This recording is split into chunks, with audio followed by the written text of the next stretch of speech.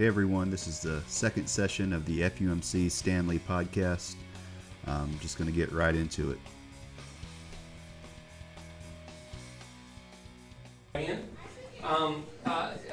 To establish some connection with what we were talking about last time and what we're doing week by week with the question and answer, or the not question and answer, group discussion with the leading questions. Okay, so our first question is the big one, and it's where have you experienced God in the past week? Because the point to what we're teaching is that we would know God. Remember our definition, not our definition, but Jesus' definition of eternal life is that we know God, that we know Him, the one true God, and Jesus Christ whom He sent. The way the kingdom works out in our lives is through the personal presence of Jesus with us throughout the moments of our days, throughout all the moments of our days. So Jesus says at the end of the Sermon on the Mount, behold, I'm with you always. Something Noel and I have just come up against over and over and over. And we meet every week and we're like, are we going to teach this again? Are we going to preach this again? But it really is the heart of everything that we do, is that God really is, that His presence, His glory overflows every aspect of creation. David said, there's nowhere I can go to hide from your presence.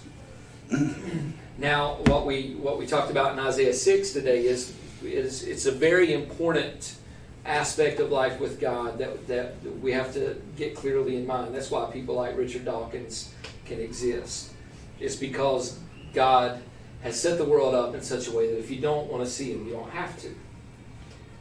And so Richard Dawkins, one of his famous phrases, which he actually stole from Bertrand Russell, was, he says that somebody asked him one time, if you were to die and you stood before God, what would you say to Him? And his response was, I would say, well, why don't you make yourself more obvious?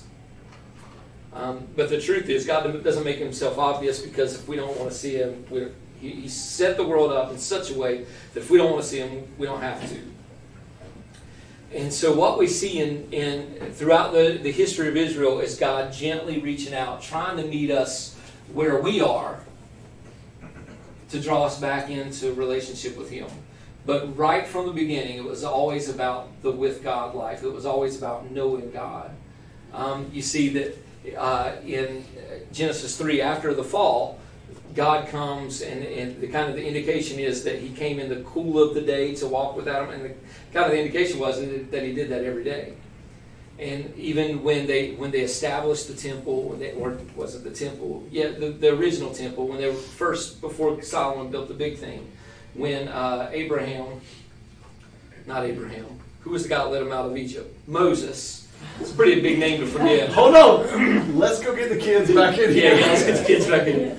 Okay, so Moses, when God gave the law to Moses, one of the stipulations was, that there would be light continually burning in the temple, which indicated God's presence. And that morning and at twilight, they would come in and do a sacrifice. And that was a place, actually, it was designed for Israel to meet with God regularly there. And so, even from the beginning, God was trying to draw us into that relationship.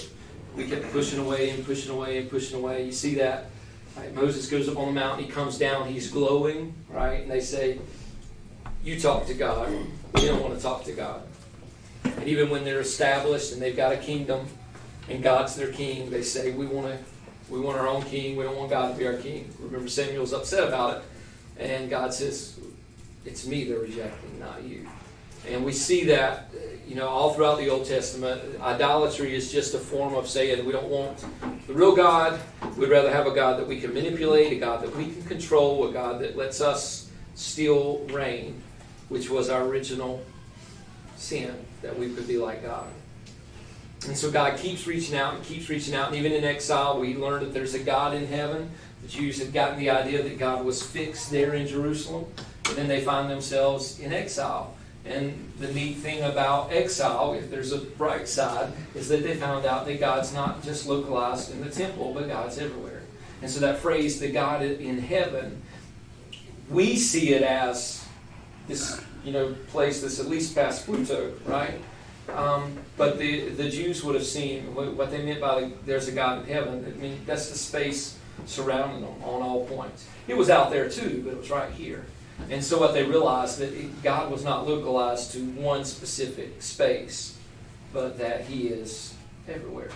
That wherever they find themselves, He's there. And so Jesus comes to, among other things, but He comes primarily into humanity to show us what life with God looks like.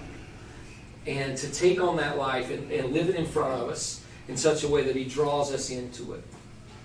And when He draws us into it, the idea is that we would step into it in the same way that He did. So I was teaching the youth earlier, and I talked about Jesus, what we talked about the other week, stopping a funeral. And, stopping a funeral in itself is a pretty big step, isn't it? But could you imagine stopping the funeral, stopping the car, and asking them to open the casket? And that's what He did, because there was confidence with them, and their answer was, well, He was Jesus. Right. But Jesus' point was, and He said it Himself, He'll do greater works than me. And even when He healed people, He rarely just spoke, or rarely just waved over them and healed them, but He always had them do something, didn't He? In most cases, stretch forth your hand. Wash your eyes. Yeah, wash your eyes. Go offer to Moses the sacrifice for your healing. And so Jesus' point to that is to attach us. He could have, from this lofty place, granted us healing easily.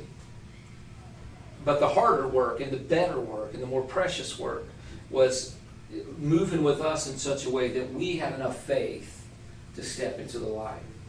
Right? So Jesus lived in such a way, and this is crucial for our teaching tonight. Jesus lived in such a way that He inspired faith in the goodness of God to the people around Him. That if we had eyes to see, if we wanted to see it, and it made people do crazy stuff. Jesus wasn't the only person in the gospel doing crazy stuff. You know that? People were ripping off the roofs of houses. It's kind of crazy. Except when you think that the guy was paralyzed and he was going to walk again. Hey, I'll fix your house once I can walk. Right? But that's an investment. That's an investment in the invisible God. And what they saw in Jesus inspired, Jesus, tell me to get out of the boat. If it's you, tell me to get out of the boat. Peter said that. The woman with the issue of blood, she'd never been coming anywhere near Jesus. But she went and touched the hem of His garment. And over again, we see people, the two blind men on the road, they're calling out Jesus to have mercy on them. Jesus starts getting close and the crowd starts saying, shh, don't bother him. Well, the Bible says they started hollering louder. They must have had an idea that He was close. Jesus, Son of David, have mercy on us. See, He lived in such a way that He showed us that this life was possible. And what we see in John 14 is Jesus is helping us to make this transition where we can actually step into the life with Him. All right, so He says, don't let your hearts be troubled. The reason He has to say that is because they're really upset. Because they had the idea that Jesus was doing something different than what He was doing. They had the idea that Jesus was coming as a political king. And it made sense. Jesus was going to rule the world. He's going to put Israel back on the map. How many tribes were there in Israel? 12. Do we need to bring the kids in? How many disciples were there? 12. So you see what they're thinking. Okay. And so when Mama Zebedee brings her boys and says to Jesus, grant that my sons be on your right hand and on your left when you enter your kingdom. It's not something, they're not thinking something in heaven. She's thinking, when you become president of the whole world, can James be your vice president and John be your secretary of state? See, that's what she has in mind. She's thinking they're going to rule the world and that James and John. And so what were the disciples always arguing about? Who was crazy? That wasn't an arbitrary argument. That wasn't just an ego trip. They were wondering what spots they were going to hold in the cabinet. You see, that was what they were. And so Jesus finally says to them, He's actually said it a couple of times already, and it hasn't gotten through their heads. And He finally says to them, okay, listen, I am going to a cross. Do you understand that? And now they're really upset. And so Thomas says at one point, he said, let's just go die with them. I mean, I think they've left everything. They thought they were leaving everything to gain something bigger and better. And they were. They just didn't understand the nature of what that was. And so when they get to John 14, Jesus has already talked about going to the cross. He knows, everybody knows he shows up in Jerusalem, he's going to die. Now he's washing people's feet. I mean, it's just ridiculous, the heights that he was and the depths that he had fallen to now. And so he says to them, don't let your hearts be troubled. You believe in God, believe also in me. And he takes them through that passage, and he's helping them to see how everything that he did was connected with the Father. He says, I'm the way, the truth, and the life. No one comes to the Father except through me. That's not a heaven when you die verse. That is not a, you're going to stand before Peter and he's going to give you the test and he's going to say, was it Jesus, Muhammad, or Buddha? Multiple choice. Choose right, you get to go to heaven. It's not what that means. What he's talking about is literal, experiential connection with the Father right here, right now. Because Philip says, hey, just show us the Father and that'll be enough. And that's where Jesus has got him. He says, Philip, don't you understand? Have I been with you so long, you don't know that I'm in the Father and the Father's in me? Believe me that I'm in the Father and the Father is in me. He said, at least believe because of the works. And right before that, he said, I don't do anything on my own, but I speak and my Father works. So at least believe because of the works. So what he's saying here is that, Philip, don't you understand that when I act, the Father's acting with me? That's what it means to be in the Father and Father. That means that's a vital relationship, right? It's an experiential relationship.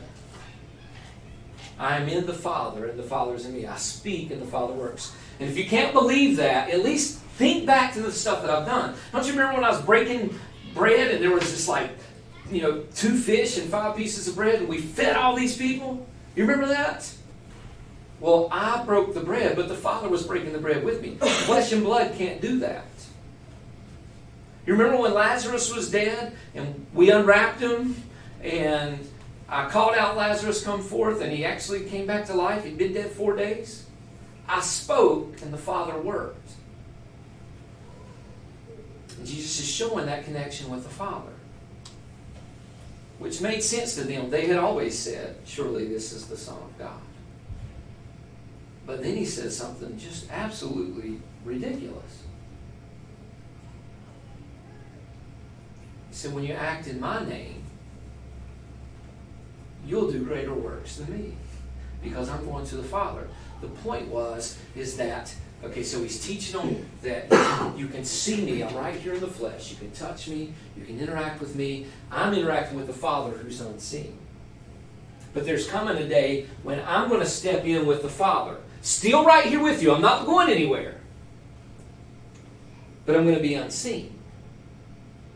And now you can live the same way I did with the Father. Through me, you can live connected to the Father the same way. He even goes so far in that same chapter, he goes on and he says, ask the Father in your name, in my name. The Father will give it to you just because you're his kid. He's going to do it that the Father will be glorified in the Son. He said, you're going to be connected to the Father. In the same way that I am, through Jesus, we're connected with the Father. Romans 8 says that he is at the right hand of the Father interceding for us. That does not mean that God's got a throne and Jesus is on his right side and he's on his knees and he's praying for you. He is praying for you, I'm sure. But what that means is that intercession means, you're connected here. Can I have your hand or are you scared? And then here, and so they're connected through me, you see? Like if there was electricity running through them, we would have just shocked Karen with electricity because it would have gone through our bodies. And that's what Jesus is talking about. Our vital connection with him connects us through the Father and to the Spirit in the same way that he was connected. And he's trying to get that through the heads of the disciples. And they actually got it. As much as they missed, as knuckleheaded as they were, you look at the book of Acts and they got it. And they did stupid stuff. Like taking lame people and jerking them up. Does anybody want to try that this week? Just go find the first person you see in a wheelchair and jerk them up. How does that feel? But it's what they did. Now, there are some people that teach that ended when the Bible was finished. Like with the apostles, when they died, that ended. I don't see the point. I mean, I think the whole point was Jesus was passing it on to them so they could pass it on to the next guy, so they could pass it on to the next guys. So 2,000 years later, we'd still be doing the same thing. And it's not just about jerking people up and the fantastic stuff. It's not for show. It's for life. It's that I can live my whole life in connection with the Father, because it's actually not about the power as much as it is about the relationship. That's where I get to know Jesus. And I can know Him right here in the moment by moment actions of my life, the experiences of my life. What life is just a series of experiences, isn't it? We go from one experience to the next. Sometimes we dread our experiences. Sometimes we're happy about our experiences. But we just move from one experience to the next. And the Christian life is one in which we experience all of those moments with God. Or we're learning to. So one of our verses from last week, Colossians 3:17, whatever you do, in word or deed, do it all in the name of the Lord Jesus Christ. To do it in His name means to do it on His behalf. And that means His presence is with you. Now, there's one other major aspect of that we have to step into if we're going to do this rightly. So Jesus goes on in John 14, after He said all that wonderful stuff, He says, if you love me, you will keep my commands. And then I will give you the Comforter, even the Spirit of truth, who will be with you forever. The Holy Spirit. Right? He says, if you love me, just a few verses later, you'll keep my commands. And Jesus says, I will manifest myself to you. So now we have the Spirit and we have the Son. He says one more time, just in case we were missing it. And anytime something is repeated 3 times in Scripture, just like the holy, holy, holy from this morning, anytime something is repeated like this 3 times in Scripture, pay attention. It's very emphatic. And He says a third time, if you love me, you will keep my commands, and my Father and I will come and make our home with you. His Father, Son, Holy Spirit promised to us through keeping His commands. Now, coming and making their home with you, that kind of sounds relational, doesn't it? I know you guys have opened up your house to people. That's relational, isn't it? Very. Yeah. It can be a little messy, can't it? They're not Jesus. There are some people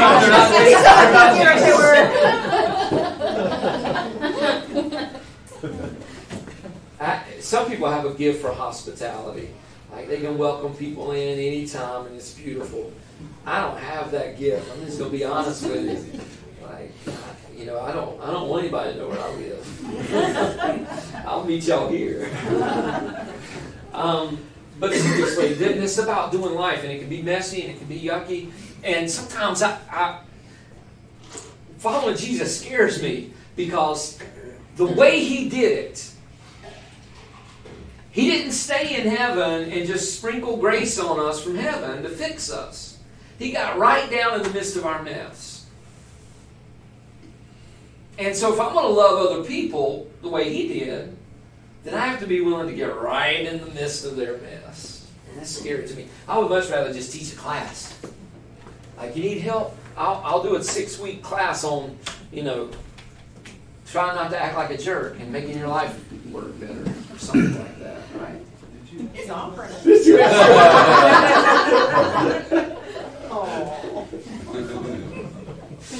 I didn't have anybody in here in mind when I said that. I had some family members in mind, but nobody will record. You can edit that out, right? Good. Small feet. All right, so here's the second aspect. If we're going to live in partnership with God, we have to live as servants.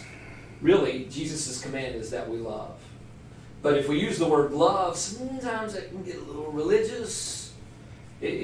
Sometimes we kind of do one of two things. One is we kind of think of love as the way we feel, right? We talked about that. Like, I love cheeseburgers because the way I feel when I'm in their presence. I think I love them, but really I don't love them. Just ask the cheeseburger. Because what do I want to do? I want to use the cheeseburger for my own satisfaction. And that's sometimes what we think of as love. So we think if we're going to love somebody, that means we're going to feel good things about them. And it doesn't always work that way. Just think about your spouses. A lot of times you do feel good things about them. I want to guess that it's not 100%.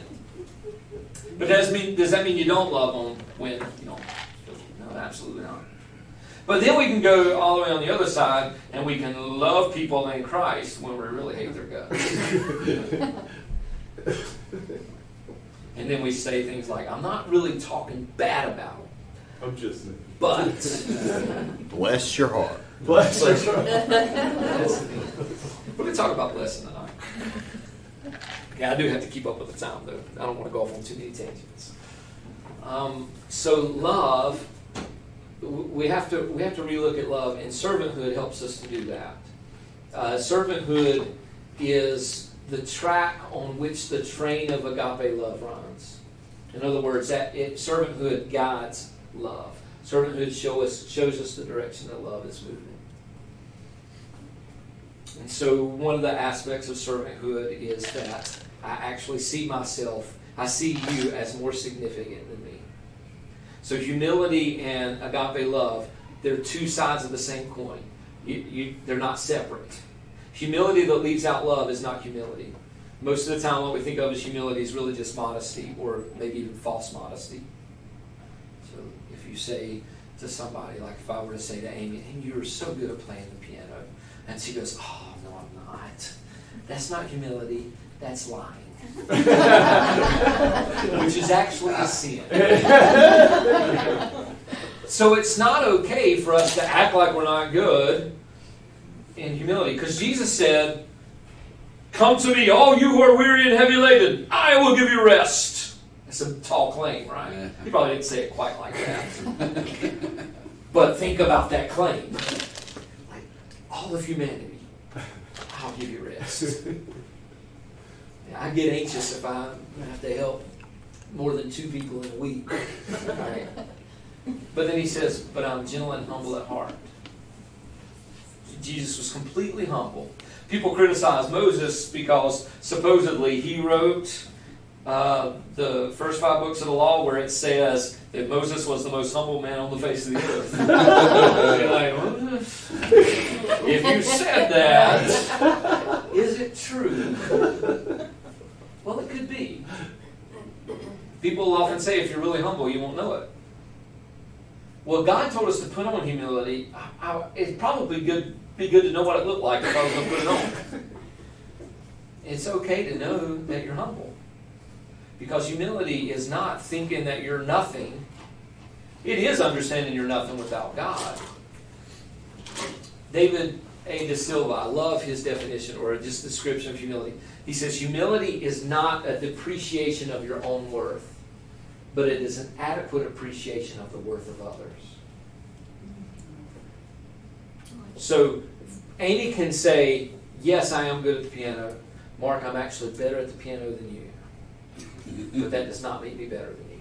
You see? What we see as pride is actually when we are arrogant enough to think that we're better than somebody because of a particular gifting that we have. See? Because we're good at something. Maybe because I'm more humble, I'm better. But Jesus knew that he was more humble than us, but he still considered us more significant. He went all the way to the cross for us. He saw Todd as significant enough, as worthy of dying for. That's how he saw you. That's humility.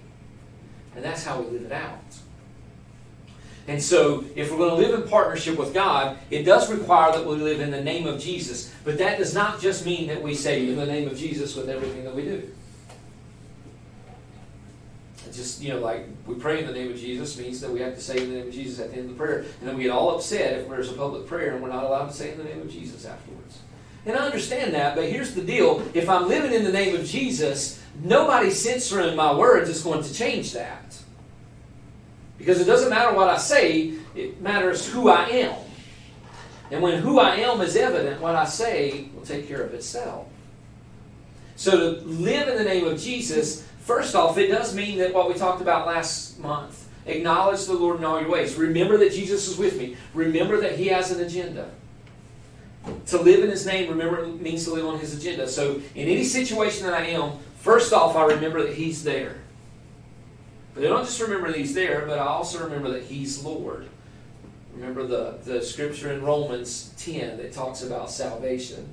It says, if you believe in your heart that Jesus is Lord. It's not just some lofty thing that you can confess about Jesus. To believe that He's Lord means that right here and right in this moment, He is Lord. He said, I've been given say over all things in heaven and earth. That's why I acknowledge Him in all of my ways, because in all of my ways, He is in charge. He is Lord. And His reign is not some static reign where He's sitting on a throne somewhere and He's just ready to cast judgment for or against people. It's not that kind of reign. It's actually an active reign. 1 Corinthians 15 says He is reigning until all of His enemies are under His feet. For Jesus, reigning means that in this moment, wherever this moment is, Jesus is working for the good of everybody involved. The way He puts His enemies under His feet, the way He defeats evil, He overcomes evil with good. So in this moment that I am, the way I partner with Jesus, the way I mesh my actions with His, and that's where I know Him, where He and I are partnering together. He's at my right hand and I'm at His right hand. The way I do that is by joining Him with His agenda, the work that He's doing. Now sometimes, maybe I'll be given specifics about that. But even if I'm not, there's always a general agenda. There's always an overarching thing that God's doing. And this is what it is. He just wants to bless the people that are in front of Him. He is working desperately night and day to get as much blessing to people as He possibly can. His light is shining on every person, the Bible says. And you can live in such a way that you can open them up to that light in the same way Jesus opened people up to the light here in His life. See? The way Jesus inspired faith in the presence of God with His presence, you can live that same way when you become a person of blessing the way He is. He is. Now, it requires two things. One, it requires intention. You have to decide to do it. And sometimes you have to decide to do it again. Because sometimes there's going to be things come up and you're going to be like, I don't want to bless them. And sometimes there's going to be things come up that you've already cursed them before you realized it. Right? And that's where the second part comes in. So last week I told you that there are two ways that we change. One is we change our thoughts. The second way that we change is we change our habits, and they go together. Right? That is never more crucial than when we're talking about blessing. Because we can bless with our mouths and not bless with our body language. You ever experienced that? Like maybe when somebody says, bless your heart. Right? That is a blessing with your mouth. But you can tell by the tone of their voice and the look on their face, they don't really mean it. They really mean, you're an idiot. That's how that's translated, right? And so, Paul talks about in Romans 6, I was going to do number 6, but we'll get there in a minute.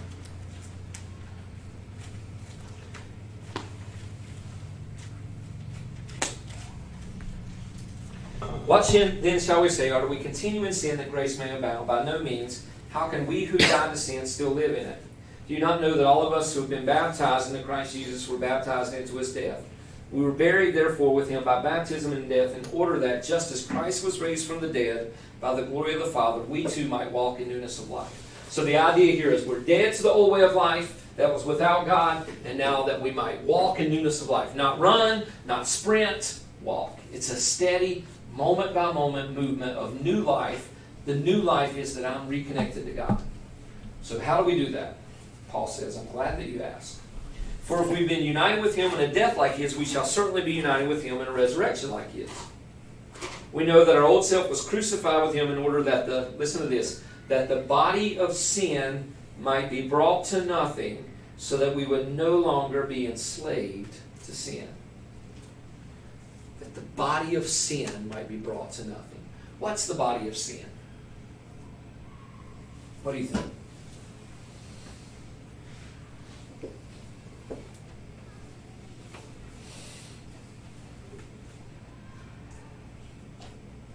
Any guesses? Anything against God. Anything against, but what's the body of sin? What does he mean body of sin? Because sin is anything against God. What's the body of sin? I guess our own selfish desires or our own, Bodies. yeah, anything It really is. Now, see, here's the thing. Our bodies aren't sinful in and of themselves. God created them. And he saw that it was good. But he also created our bodies in such a way that they learn things. They learn to do things without asking us. Right? So I confessed last week, Let's snort. like snorting when you laugh. Nobody tries to do that. Our bodies just know how to do it. Or like I confessed last week, the only language that I'm fluent in is Gaston County English. I didn't try to learn that. My body just picked it up. I listened to the podcast, which you did a great job on, but it's so painful to listen to. You don't realize how much of a hick you are until you listen to yourself and you're like, good Lord, do I really sound like that? But that's just in my body. I'm not thinking about it when we talk. Now, when a baby's learning to talk, they have to think about it, don't they? Say, Dad, Dad. Dad. And they do that, we lose our minds, right? And then like 2 months later, we're going, please stop talking, right? Because they get good at it. And they don't have to think about it anymore. They just do it. And you know they're not thinking about it. Stuff they say in front of people, you're going, oh my goodness. Right? I wasn't looking at you, Chris.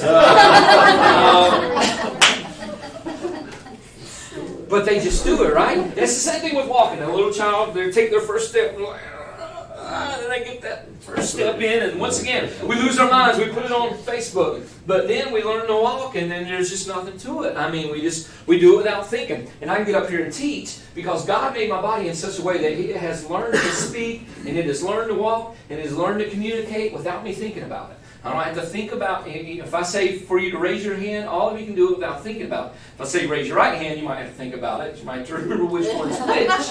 But our bodies have learned to do things. When a teenage driver is driving, I know Jessie just got her permit, so I told her I would be off. She got a license, that's right. Yeah. So I told her I'd stay off the sidewalks for a little while. Because here's the deal. A teenage driver is scary because their bodies don't know how to do it yet. They have to think about everything. Right? And so it's scary. But eventually our bodies just know how to do it. Something darts out in front of us. We don't think about it. We don't go, that might be something I wouldn't want to kill. Perhaps I should apply my foot to the brake. No, we just react. And almost everything that we do is just reaction. It's things that our bodies have learned to do. And in fact, if you want to unlearn Gaston County English, you got to work really hard to do it. If you want to, if you walk weird and you want to fix that, you got to work on it to learn how to do it. Right?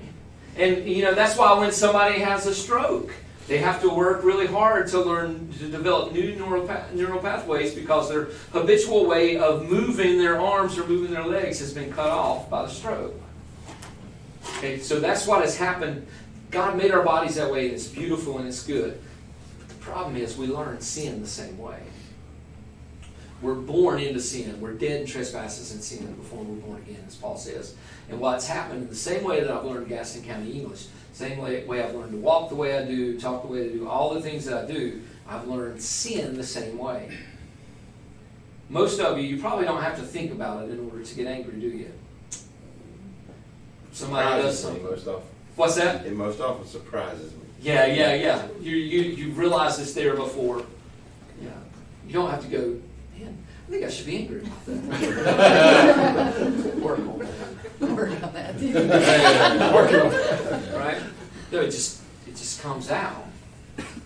And that's how actually all sin does. It feels sometimes like it's a process, but often it seizes on you and before you even get a chance to act it out. Often that's how it works. Because our body of sin is this part of us that has learned a life without God before we think. In the same way that we slam on the brake when something darts out in front of us, there are cues in our environment, in our social environment, that draw the sin that is just poised, waiting to jump out of us. I bet you'll say about certain people, they just bring out the worst in me, right? That's that habitual sin that's in you. And so if we're going to switch this over, Paul says the body of sin must be done away with. He literally says in chapter 7, he says, the sin lives in my members. It literally, sin lives in my hands. It lives in my eyebrows. It lives in my tongue. The reason God can be angry and not sin, and it's very hard for us to, is because when we become angry, God doesn't have a body. When we become angry, sin seizes our bodies, doesn't it? Your blood pressure goes up, your face turns red, your eyebrows look different. I've probably told y'all this story, but there was a lady in one of our groups one time who said she had to get on her granddaughter for something one time. And after she fussed at her, a little bit later, she said to her grandma, she said, "Grandmommy, please stop being mad at me about that." She said, "Honey, I'm not still mad at you about that." And she said, "Well, your face still is." Now, what's that mean? Well, the anger was still inhabiting her bodies. And we communicate way more with our tone of voice, which is a bodily thing, way more with our body language. We communicate contempt powerfully with our body language. No matter what we say, people can pick up on when you don't want to be in a conversation with you. And if you're attentive to it, you will notice when you're feeling like you want to get out of a conversation, you look at your body and you see what your body's doing. You have to work really, really hard to not show that with your body. People that play poker, or people that are good at poker, have learned really, really well how to use their bodies to mask what's actually going on inside. But most of us aren't good at it because people that are trained at it, they can pick up on they call them tells. There are ways that our bodies respond to things. So if we're going to become a person of blessing, our body has to cross over with us. It can't just be something that we're thinking. It can't just be something that we're saying. But blessing literally has to come to inhabit our tongues. Literally to inhabit our eyebrows, our facial expressions, our tone of voice. So that's why one of the most beautiful gifts that God's ever given us is, I said number 6. Yeah, it is number 6. Verse 22 through the end of the chapter. The Lord spoke to Moses, saying, "Speak to Aaron and his sons, saying, Thus you shall bless the people of Israel." Now this passage is, the whole gospel is in this passage if you get it. Thus you shall bless the people of Israel. You shall say to them, "The Lord bless you and keep you. The Lord make his face to shine upon you and be gracious to you. The Lord lift up his countenance upon you and give you peace." Now listen to this. "So shall they put my name upon the people of Israel, and I will bless them." Okay. God gave that to the priest in order to communicate his blessing to the people. For him to say, "So shall they put my name," that means this is how you show the people what I'm really like. That's who God is. All that's said in that verse, that's what he's trying to do to every person on the face of the earth. That's how incredibly good he is. And he's given you the privilege to communicate that blessing. This is how you will put my name on the people, and I will bless them. This blessing has to become who you are. It has to become ingrained in your body in such a way that when you interact with people, it just comes out of you. So like, the Lord bless you. It's the first part of that. Bless you just means the Lord give you amazing abundance in every aspect of your life. Now, that has to be a desire that you have for the people around you. Like, not just something that you're thinking in your mind, but your body should be open to those people in such a way that they actually can sense it, even if you don't say it. You've been around people like that, haven't you? You've been in a conversation with somebody, and no matter what they said, you may not have said much, but you just go away with this feeling like, I think they really cared about me. I I think they genuinely wanted my good here. And when you meet a salesman that does that, man, it really does something to you. And there are some out there, right? Because now it doesn't feel like they're trying to get something from you, but they're actually trying to give you something. And that's God. Lord bless you and keep you. I wish I had time to go deeply in all these, but we will run out of time. But keep you just means that I want you to be a part of us. You know, the embrace that this church is about. Keep you. You know, we have this phrase in this culture, unwanted children. There's no such thing as unwanted children. God wants them all. There's no child that God wants on the outside. And there's no adult that God wants on the outside. He wants us all. And when we live in such a way that people feel included rather than excluded, we actually bring to them the blessing of God. We communicate how good God is to them when we live that out. Because God's wanting to draw everybody in. He is not interested in keeping anybody out. Ever. He wants to draw them all in. Alright, so the Lord make His face shine upon you. Now remember I talked about the shining face of Jesus. My favorite story about this is your story. About the young lady that you were talking to out here. And you couldn't get through to her at all, right? Nothing was breaking her. And then as she walked off, you said, do you know that when Jesus thinks about you, He smiles? And it broke her. Because no, she didn't know that. It never occurred to her. And she could hardly believe it even when He said it. But maybe that's because there's enough sour-faced Christians out there that she doesn't believe that Jesus would be smiling on her because His people sure ain't. Right? But what if we live like that? What if we shine the shining face of Jesus? That instead of our faces showing contempt and casting away and disapproval, that our faces actually, a shining face. Think about your parents the first time they held your child. Like a grandparent for the first time they held your child. Now think about their face. And you get a good glimpse of the shining face of Jesus. That's how He feels about you. That's how He feels about that person that you'd rather not be looking at this moment, that you'd rather not be in the same room with. But what if it was so embodied in me, the shining face of Jesus, that when people saw me, they saw how good God was? Remember, Jesus said that. Let your light so shine before others that they'll see your good works and give glory to your Father who's in heaven. You put the name of God on people by living this out. Okay, so I'm running out of time. I can't go through the rest of the things because we have to do our practice. But just take those words. Remember, we talked about using a scripture. This would be a good scripture for you to say over and over and over again. And so your practice. Okay, so for the next month, we're going to work on this. Do not quit doing the last practice. All right, don't quit doing the praying. We're in church, we're supposed to pray anyway, right? So stay with it. If your list changes, just keep doing it. Learn the joke. We're learning the joke. That's right. All right, so this next practice. What I want you to do is I want you to choose.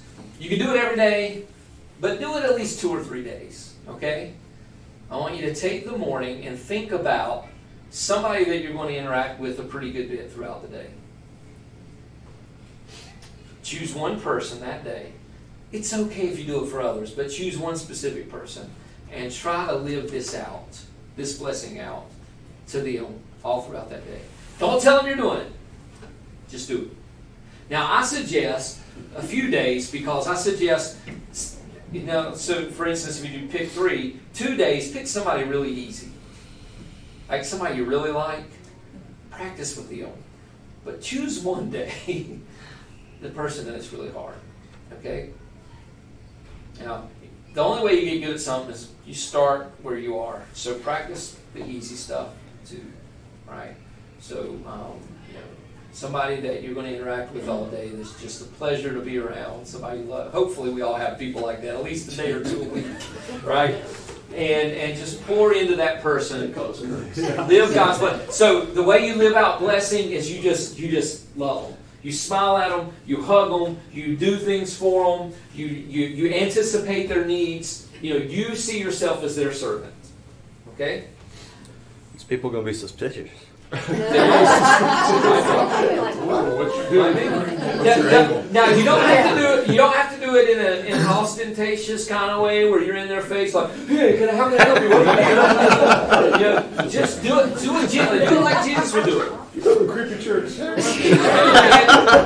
it's completely I still have fine. to hug you. It's completely fine if you do things that they don't know as well. Bless them in ways that they It don't would know work what if I you. were, What's that? if I were to hug one of the, it's all women, so. and the only man that's there besides himself, you definitely don't hug that. It just works for me, so. Okay, so you find But I can be nice find to ways. Yes, you can I find can ways. anticipate You their can find needs. ways, and at least one day, pick somebody that, well, if they weren't in your life, you probably wouldn't be sad about it. Right? I'm sure everybody's got somebody like that, right? No. Hopefully it's not your spouse, but that was a joke. I'm sure it was none of your spouses. Okay, so live this out a few days a week. If you can do it 7 days, do it 7 days. The idea is that the more we practice it, the more it becomes ingrained. And what you'll do is you'll actually find yourself doing it, and not realizing it. Okay, so close real quick with this story. See, this is how when we start living this, if this is the movements of God in your world, the more you practice it, the more you'll recognize His movements. Okay, so and probably some of you have heard this story, but Amy broke her wrist. Have y'all heard the story about Amy breaking her wrist years ago? The kids talked her into jumping on a pogo stick. And like a good mother, she obliged, broke her wrist. Well, Mariah was like 4, and she was cheerleader at the Presbyterian Church. Remember the Presbyterian Church? I think she might have been with Claire. And so Amy broke her wrist. Well, Mariah's hair had to be in a ponytail. And Mariah was very particular about her ponytails look, but she couldn't do it herself. And now Amy's wrist was broken, so guess who got ponytail duty? Oh. There was no just, okay, it's time to do it, Daddy. I had to practice, and practice, and practice. And it wasn't right, and it wasn't right. And I was seeing ponytails in my sleep. I had to do it so much. So a couple days into this, you actually had given us tickets to a Panthers game. Somebody had donated them to the church, and you let me have the tickets. So Caleb and I went to the game, and I'm sitting there, and the game's on, and a girl stands up in front of me, and she does this right here. And I went, I know what she's doing. Which is kind of creepy. But...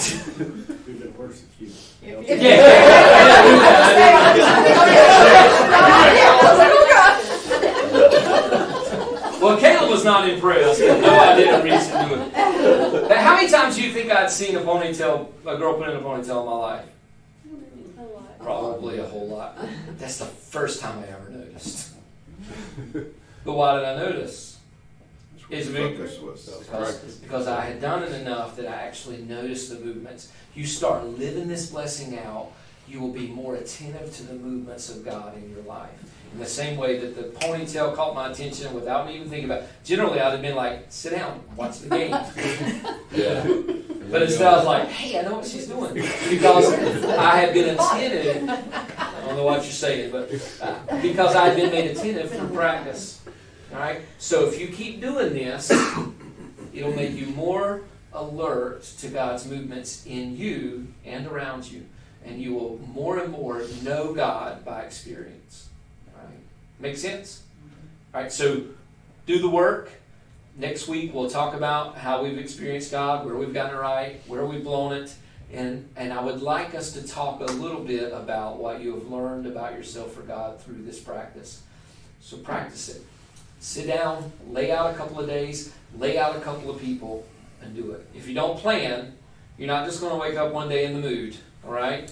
So decide you're going to do it, and see what happens. All right?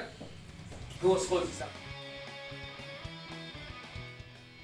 All right, thanks for joining us. We'll be back in about 3 weeks. We do kind of some group discussion in between the sessions, so come on out and join us at 6 o'clock at FUMC common ground. Thanks.